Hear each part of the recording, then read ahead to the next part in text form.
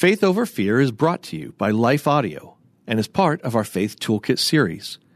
For more inspirational, faith-affirming podcasts, visit us at lifeaudio.com. Hello, and welcome to the Faith Over Fear podcast, where we attack our most pervasive fears with truth. Because life is too short for any of us to live enslaved. We are passionate about helping God's children live in freedom. We would love to chat with you online or on social media. Visit our show notes to learn how to connect with us. I'm Jennifer Slattery. And I'm Kimmy Miller. And Kimmy's joining us today to talk about courageous steps into the unknown. She's on the Holy Love ministry team. She does a lot of amazing stuff behind the scenes with our files. She helps with leadership. She is a huge benefit with strategy. She holds a master's degree in Christian ministry with a concentration in theology. And she's currently pursuing one of her many God-sized dreams, which is to organize a free citywide women's ministry event that spreads the love and hope only found in Jesus. Thanks to him, she and a group of local Christ followers will host Arise, an event to encourage and inspire other women of faith. Well, what do you do when God seems to be leading you into the unknown, or maybe even in a direction that makes no sense and seems to be heading away from everything you've wanted, everything you've planned, in those places of uncertainty, maybe where you feel loss and disappointment, discouragement? Can you still trust that your good shepherd is good and that therefore everything that he has planned for you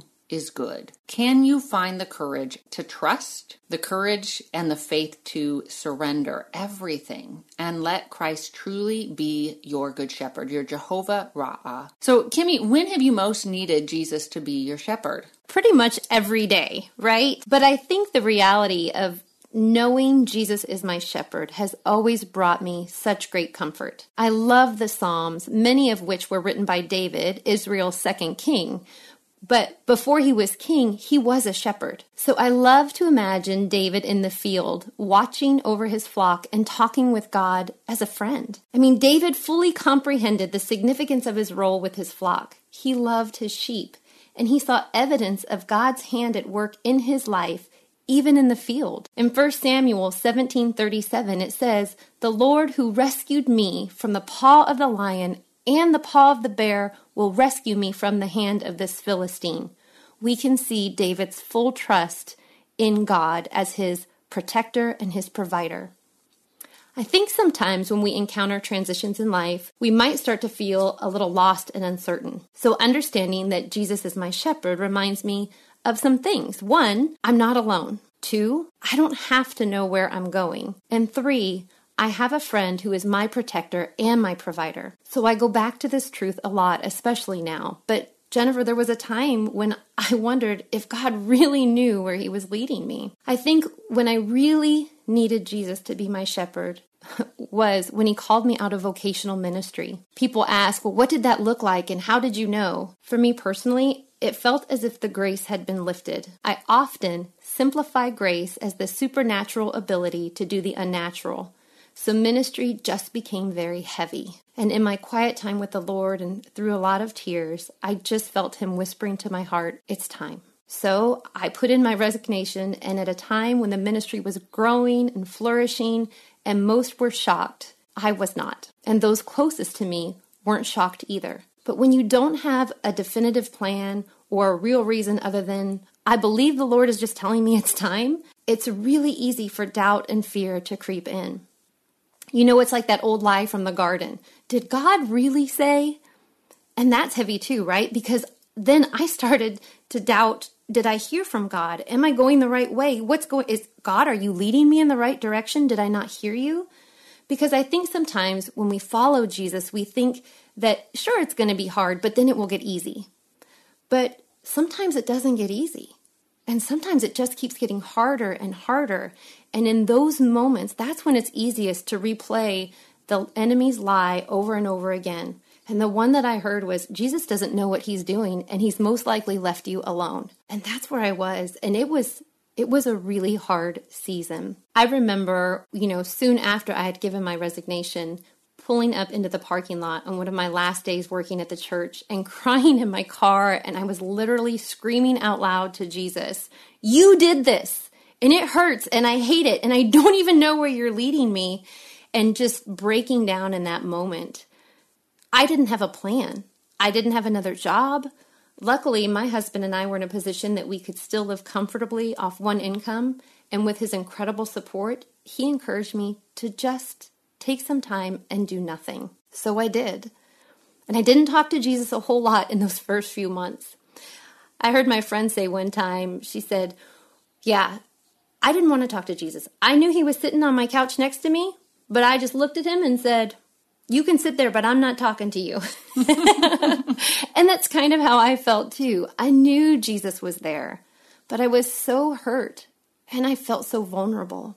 I wanted to avoid that feeling of being hurt again, and the enemy was doing his best and convincing me that God was the one who led me to getting hurt so deeply.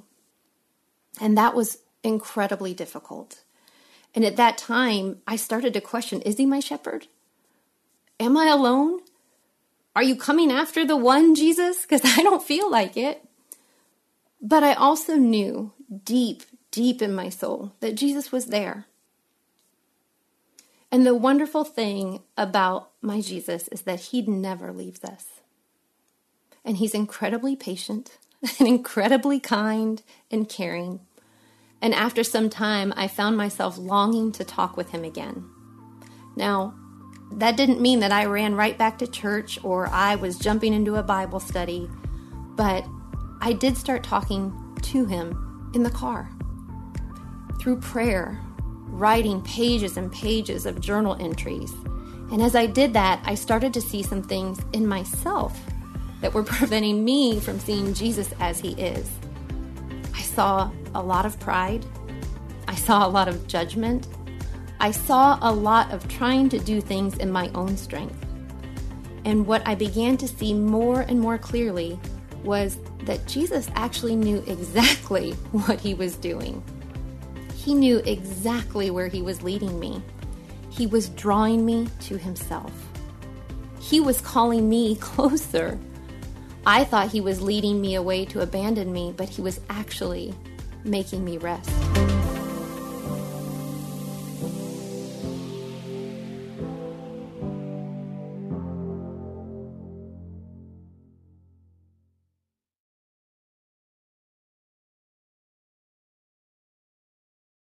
You see, he knew the whole time where my heart was. And he gave me an incredible opportunity to look deeper into those things, not apart from him, but with him. And so slowly, I began to see how incredibly good and kind and strong he is. And it became even more evident how he was my shepherd. He knew how and where to lead me. And if there had been any other way for him to reveal himself to me in this intimate way, I know my God and I know he would have done it. But this was the only way. It was the only way that made me vulnerable enough to see how much I needed him. And I will tell you now, and it's a few years out, but now I have incredible peace.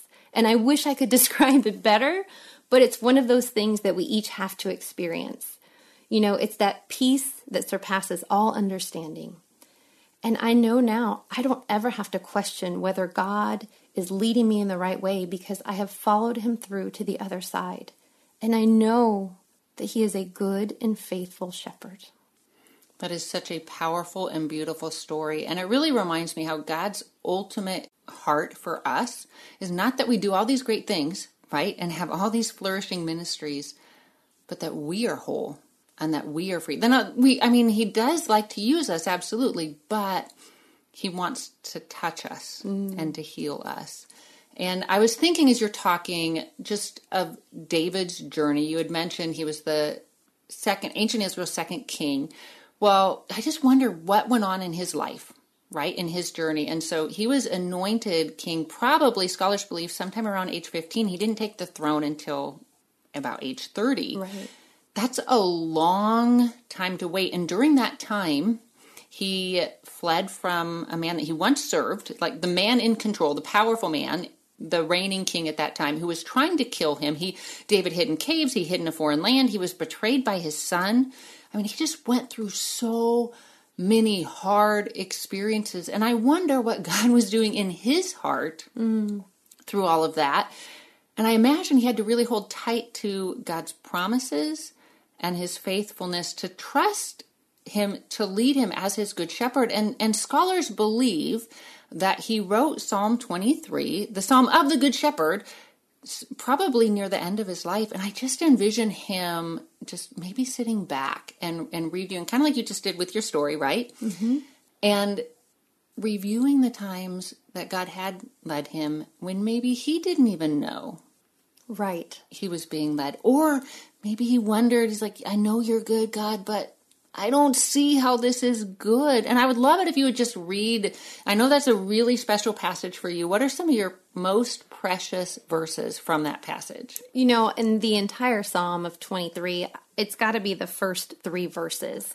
And they simply say, "The Lord is my shepherd, I shall not be in want. He makes me lie down in green pastures. He leads me beside quiet waters. He restores my soul. He guides me in paths of righteousness for his name's sake."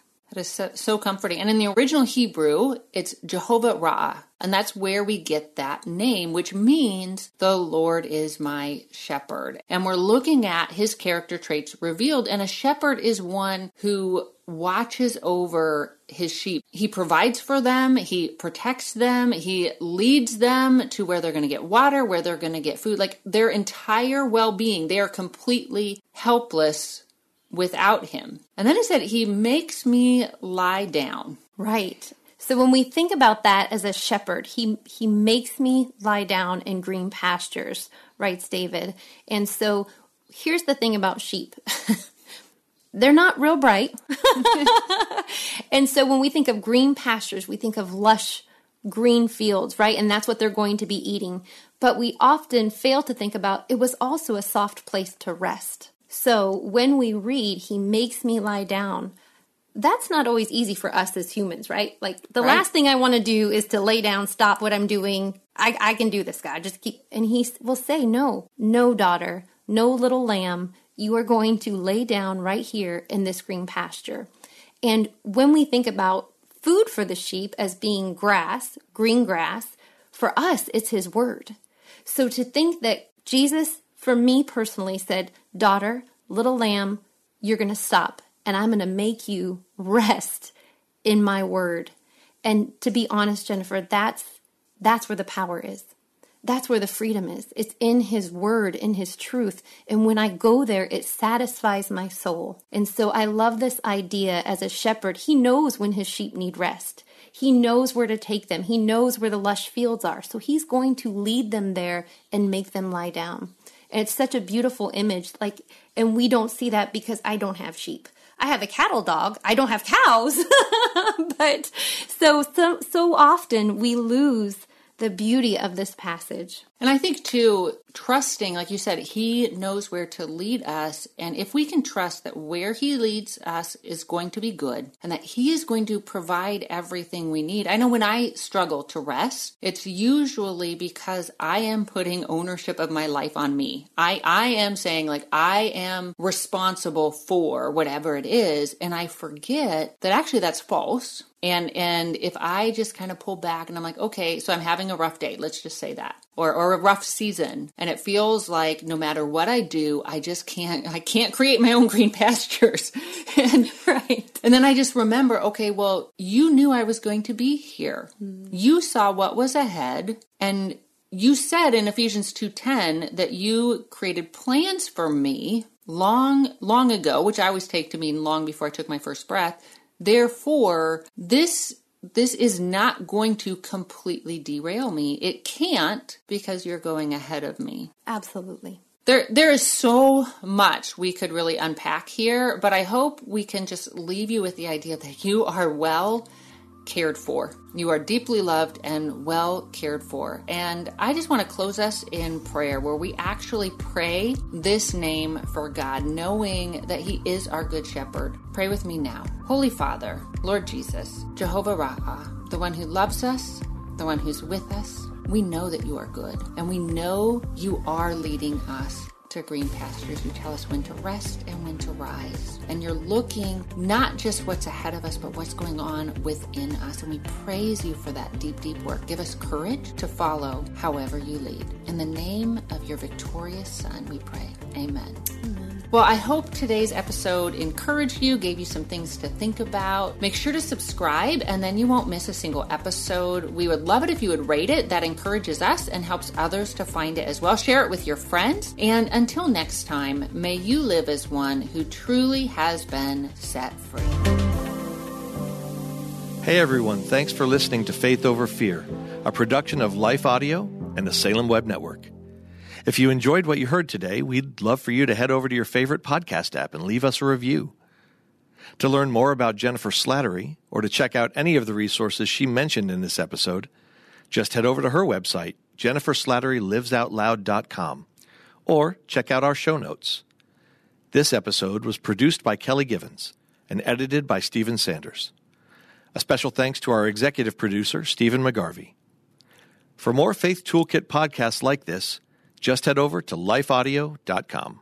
If you're hearing this right now, you're probably like, who the heck is this? And why are they playing during my favorite podcast? And I get it. I don't want to take up too much of your time, but I do want to introduce myself. My name is Trevor Tyson, and I'm the host of Trevor Talks, where we talk to real people about real topics and real stories. I just want to invite you, if you love podcasts, if you love music, if you love books and love hearing from the people who create it, come check us out at Trevor Talks. Simply go to Google or Life Audio, type in Trevor Talks, and it'll pop on up. Hope you have a great day.